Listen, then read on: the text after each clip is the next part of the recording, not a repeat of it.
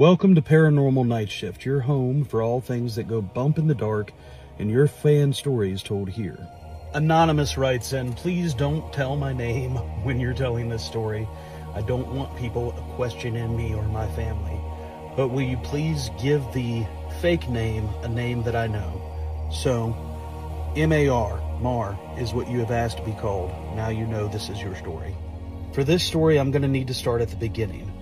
My mom always had me going to homes and feel it out. Ever since I was a kid, I would let her know if I felt something good or bad, some kind of presence in the house before we would rent them. I was able to feel the energy, but my brother, he could see it. As teenagers, we were fascinated with the paranormal. We grew up in northeast Nevada, and we would go explore the old abandoned gold mines and the ghost towns. I remember we went into a park one time, and the story behind the park was that a man went crazy and unalived his whole entire family, then burned himself alive at the house. I remember that when we went to the property, before we got there, my brother was in a great mood. He was very happy. But then the moment we stepped foot on the property, he started screaming. He became so mad. Ghosts aren't real. If you were real, you would show yourself. That's what you would do. I don't believe in you. You're not real. He was taunting the spirits, continuously screaming, you're not real. You would show yourself if you're real.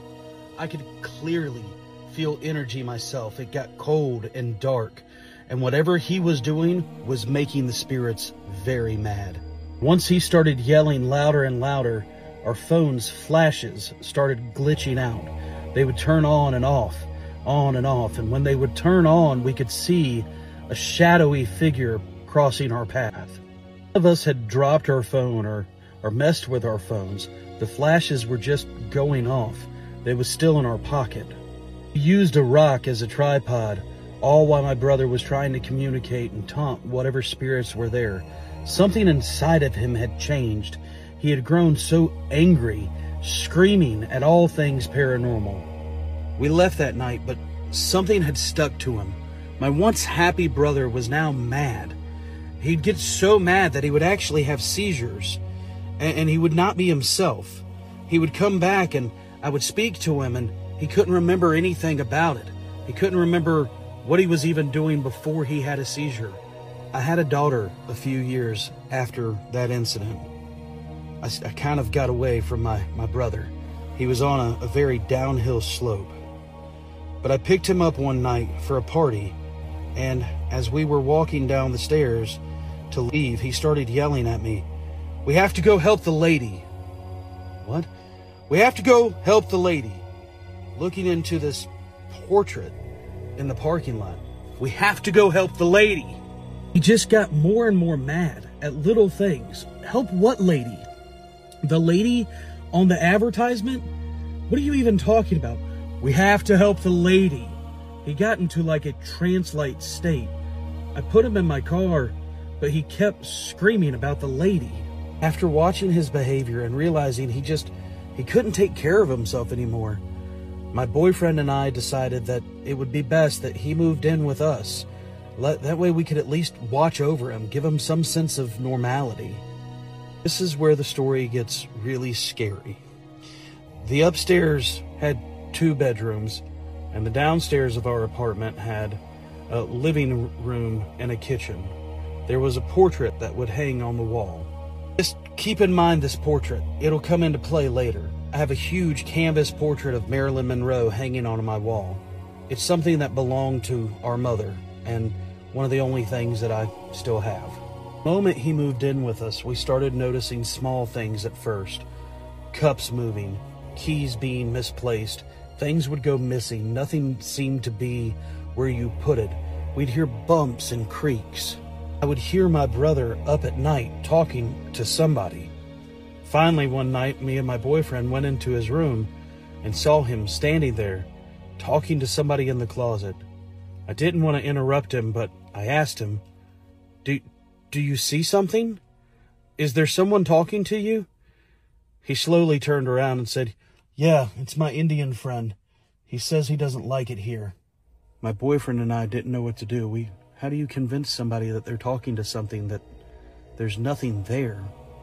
I'll admit my brother was not a saint by any means. He had some issues, and he ended up going to jail. The moment he went to jail, the paranormal activity in our house got so much worse. Everything became very dark, like automatically.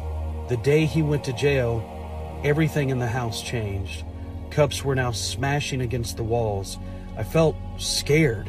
I felt scared for my daughter. Then the drums started. The drums started like Indian war drums that you would hear. It just continued to bang and bang and bang. One night it was just so loud. It was waking my daughter up. My boyfriend heard it as well. The whole energy in the house felt so dark, so demonic. The sound of the drums, the crashing of things coming off of the walls, everything felt so dark. The next day, I went to visit my brother in jail. I have to talk to you.